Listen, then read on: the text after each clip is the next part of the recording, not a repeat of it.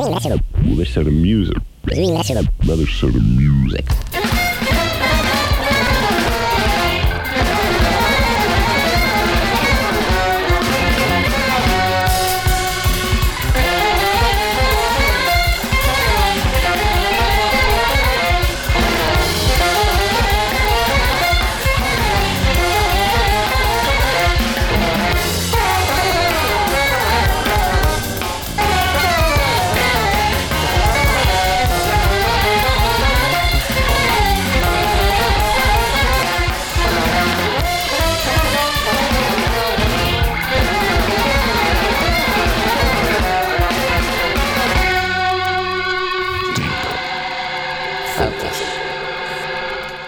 WKCR-FM, New York.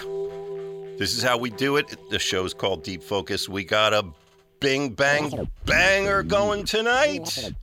Do we? Am I lying? Hold on. I'm not lying, am I? Am I telling the truth? I'm on it, right? I'm never quite sure. I can't quite tell. We don't know. We're not in it. We're not listening to the radio. Welcome back to the studio, Steve and Bernstein. It's almost like it was yesterday, but it was 44 years ago. How is that possible? Blink your eyes, man. It's all digital. Aye.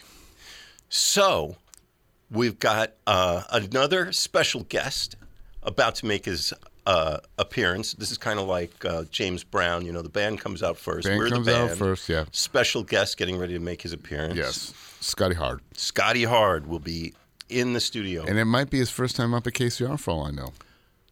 Well, that's long overdue. Good. That's me stinking up the joint, if Okay. that's the case. But we got some colossal music to bring to the folks. Mitch, you blew my mind when you played this. I played this, and I put a little link to it on the old Facebook, and people from J.T. Lewis, Peter Applebaum, Will Bernard, all these cats were like, "What? What you're about to hear? Jack DeJohnette is playing so. I mean, everyone's playing incredible, but Jack is just lighting a fire under everyone. It's kind of mind bending." Whose band is it? A young trumpet player named Miles Davis. Yes. Now, here's a question for you. Yeah. So how old was Miles in 1970? Spring of 70. He was getting ready to turn 44. Okay.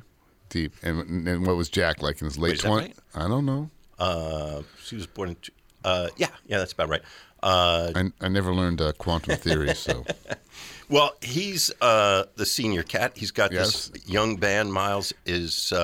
he's just recorded Bitches Brew a few Right, months and ago. and according to the history books, this is Wayne Shorter's last appearance. Well, second to last, because the next night would have been his.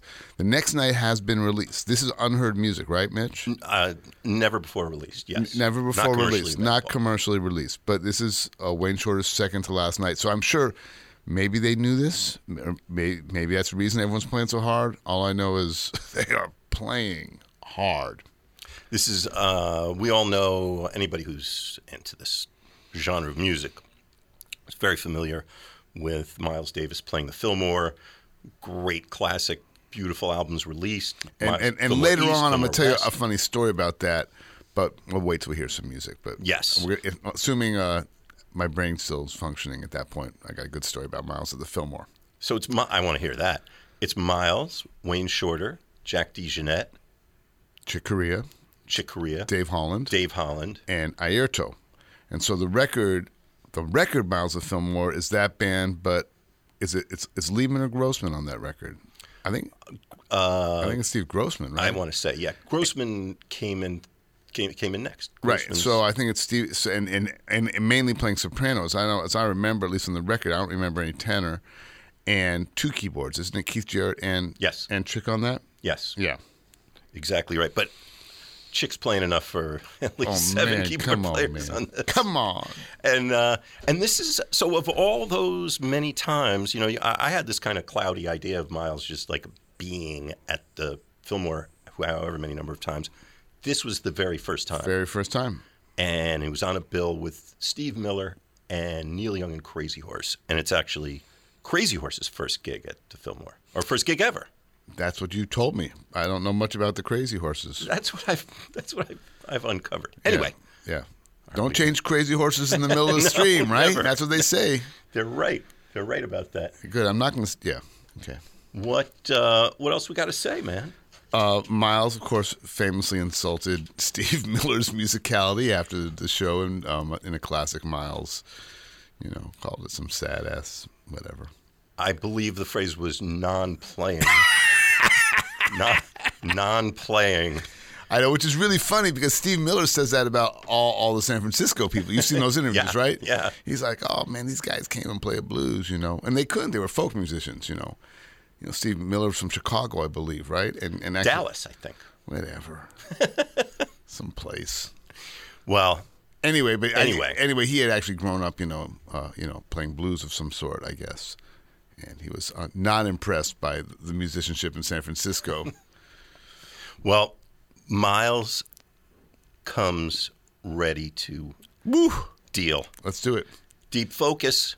Stephen Bernstein's here with me. I'm Mitch Goldman. Scotty Hard. Imminent arrival. It's WKCR.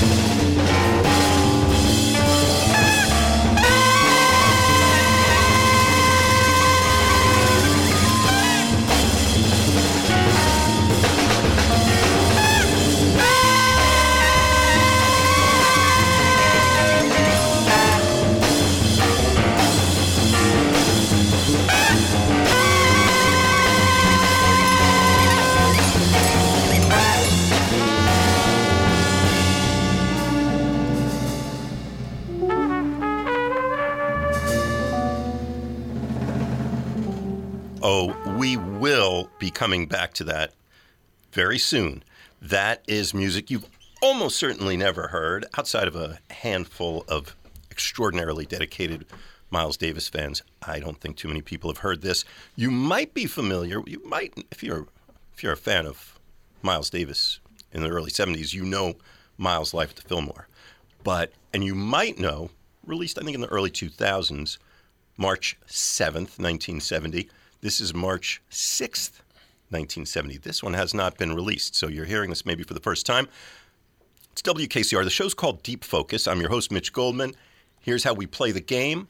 We invite guests into the studio. They choose a topic, and the challenge to your humble narrator is to find live, unreleased recordings of the music that they pick. I'm so happy to be in the studio with Stephen Bernstein, Scotty Hard, and you guys threw it down. You told me what you wanted to hear. Yeah. I mean, how did you find this?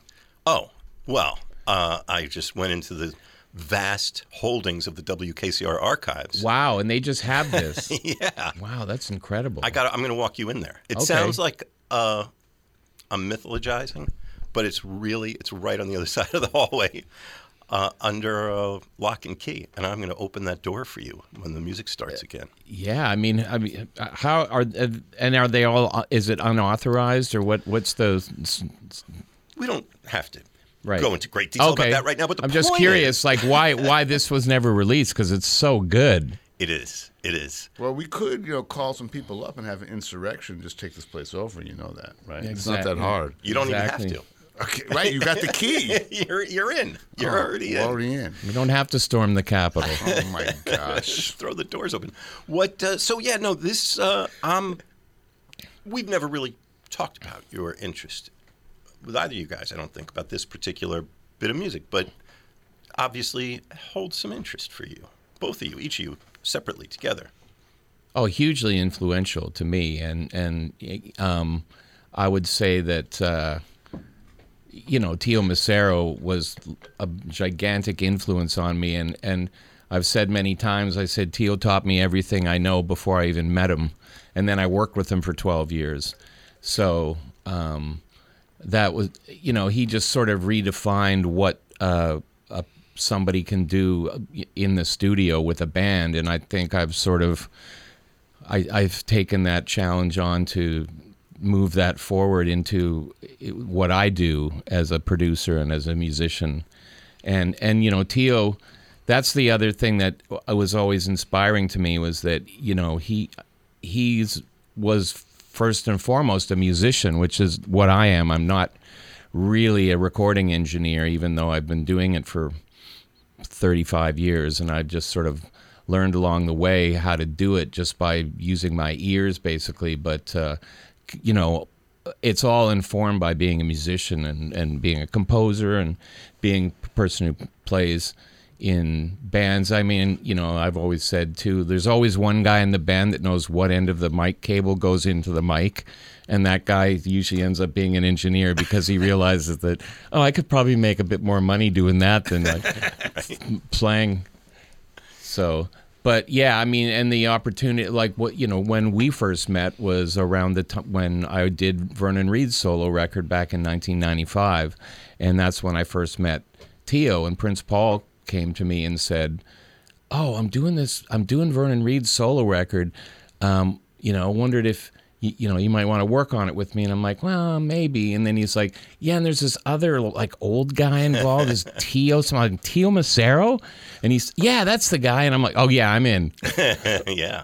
And yeah. Tio and I just like clicked from the very beginning. We were just sort of like same guy, from a different era. I mean, Tio studied with Varese. Wow. Which is, I mean, that blew my mind when he told me that, and he, his the breadth of what he kind of knew and what he did was pretty incredible, from banjo records to The Graduate, Yeah, to well, as that- all the Miles stuff, obviously. as that Columbia House guy, I would imagine you walk in the morning, like, what are we doing today? Oh, okay, great. It's going to be an orchestra. Right. It's going to be a, string band. It's going to be. And he also, the other thing I remember about that from him, you spent a lot more time with him than I did, but I think I was there when we were getting the ball rolling. He was so open to possibilities. His just readiness to play and let things happen and find the happy accidents and just astonishing for anybody, but somebody at that level of. And at that point in his career where he could have just rested on stuff, he just was constantly interested in doing different things and exploring different avenues, and always was, into electronics and any kind of manipulation and anything, that would be kind of crazy. You'd have, often when you're overdubbing things, you'll have 2 or 3 takes of a solo, and he'd be like, put them both on. Yeah. And and his eyes would just light up, you know, like he was still much like he was like a little kid, like, and I'm like, well, if I can keep that joy for that long in my career, then that's something to strive towards. So why are we talking about Tio Macero? There's a live recording. He's, he's a record producer. What's he have to do with this? But it's really essential, I think, talking about Miles Davis in this period. Well, I will say a funny story is that so Miles the Fillmore was kind of changed my life. Summer 1980. Actually, I don't know if it was 79 or 80, but I was up in the Redwoods at this music camp I used to work at. And me and all the guys my age, we'd hang out. The kids would go to sleep. By the way, those kids were like Josh Redman and Jay Lane, like a lot of famous musicians now, but they were kids.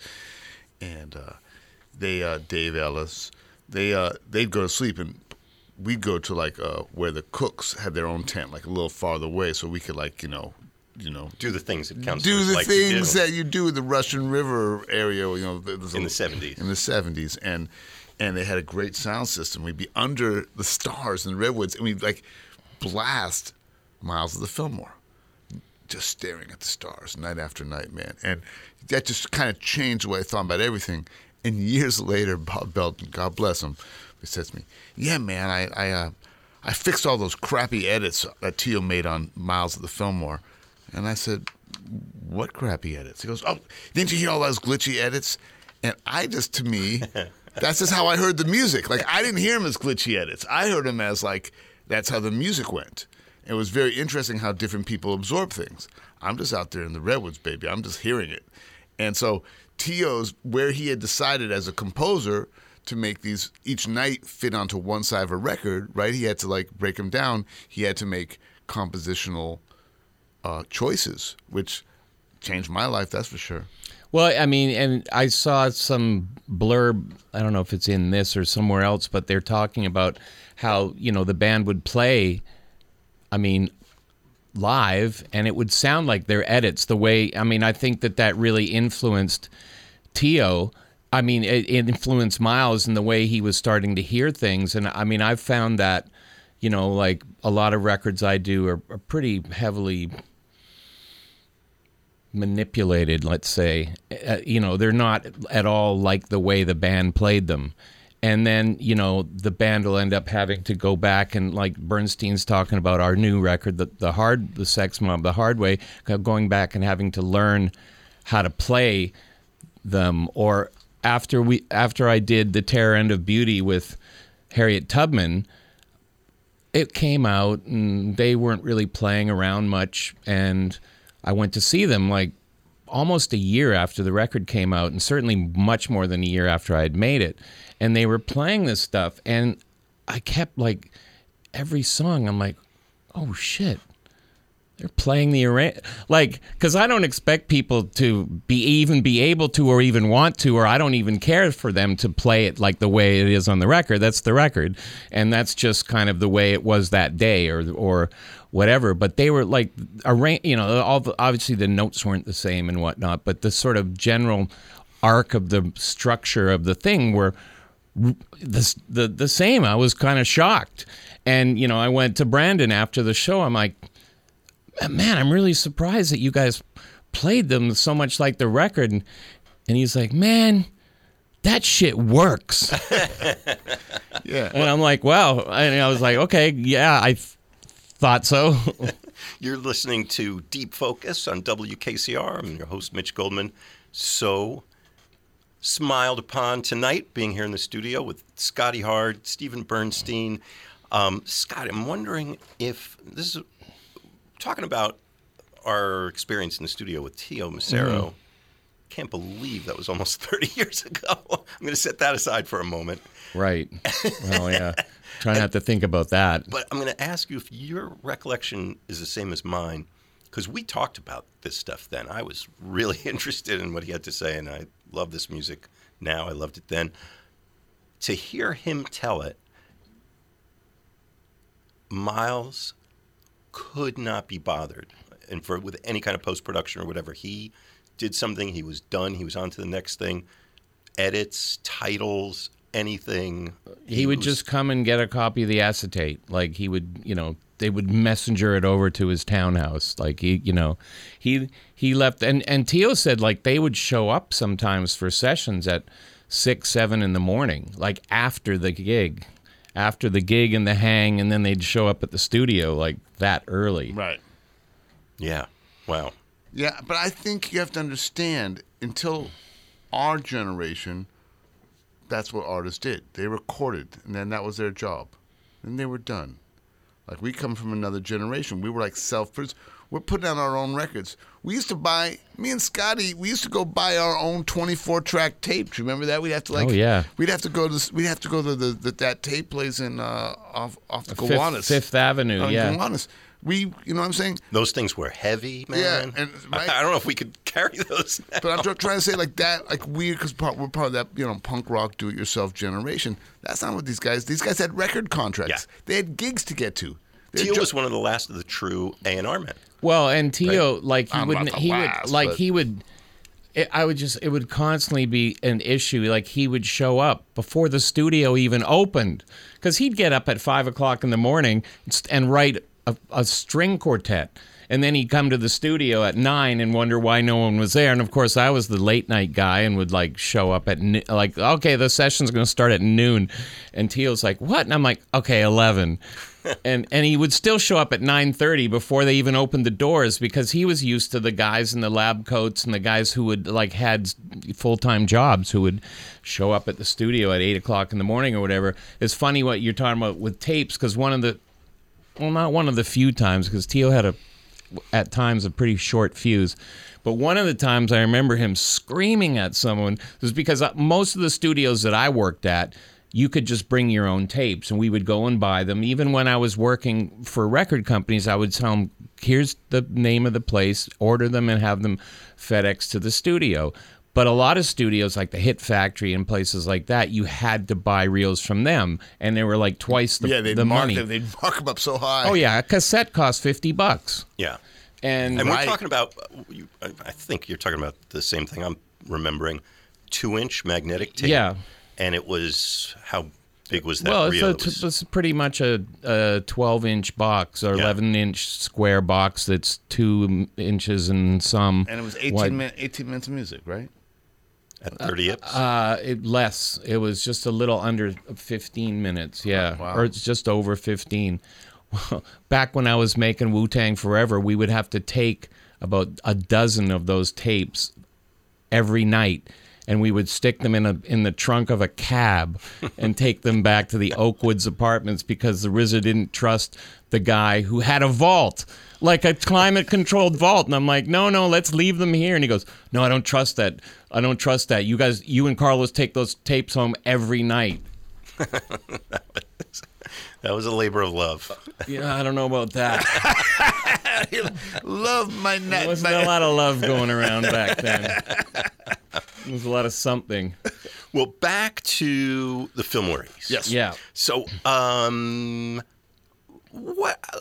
Let me ask you, Stephen. I'm going to ask you, and then maybe we'll get back. Yeah, then we'll hear some music. Okay. Should we play some music first, or should we? Well, yes, play some music. Come on, man. All right, we're going to play some music. Yeah. Just too good. It's all too good. The conversation's too good. The music's too good.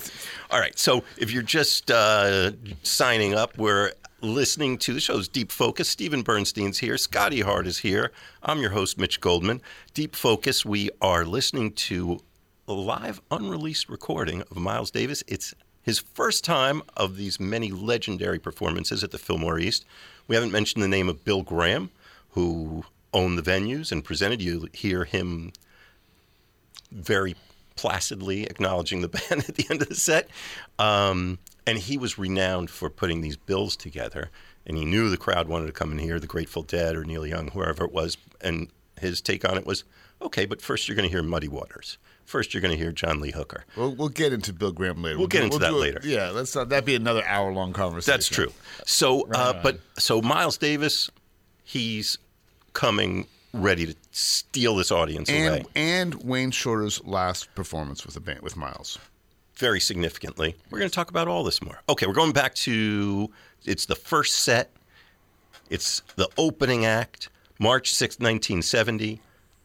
Miles Davis billed his Miles Davis Sextet at the Fillmore East on WKCR.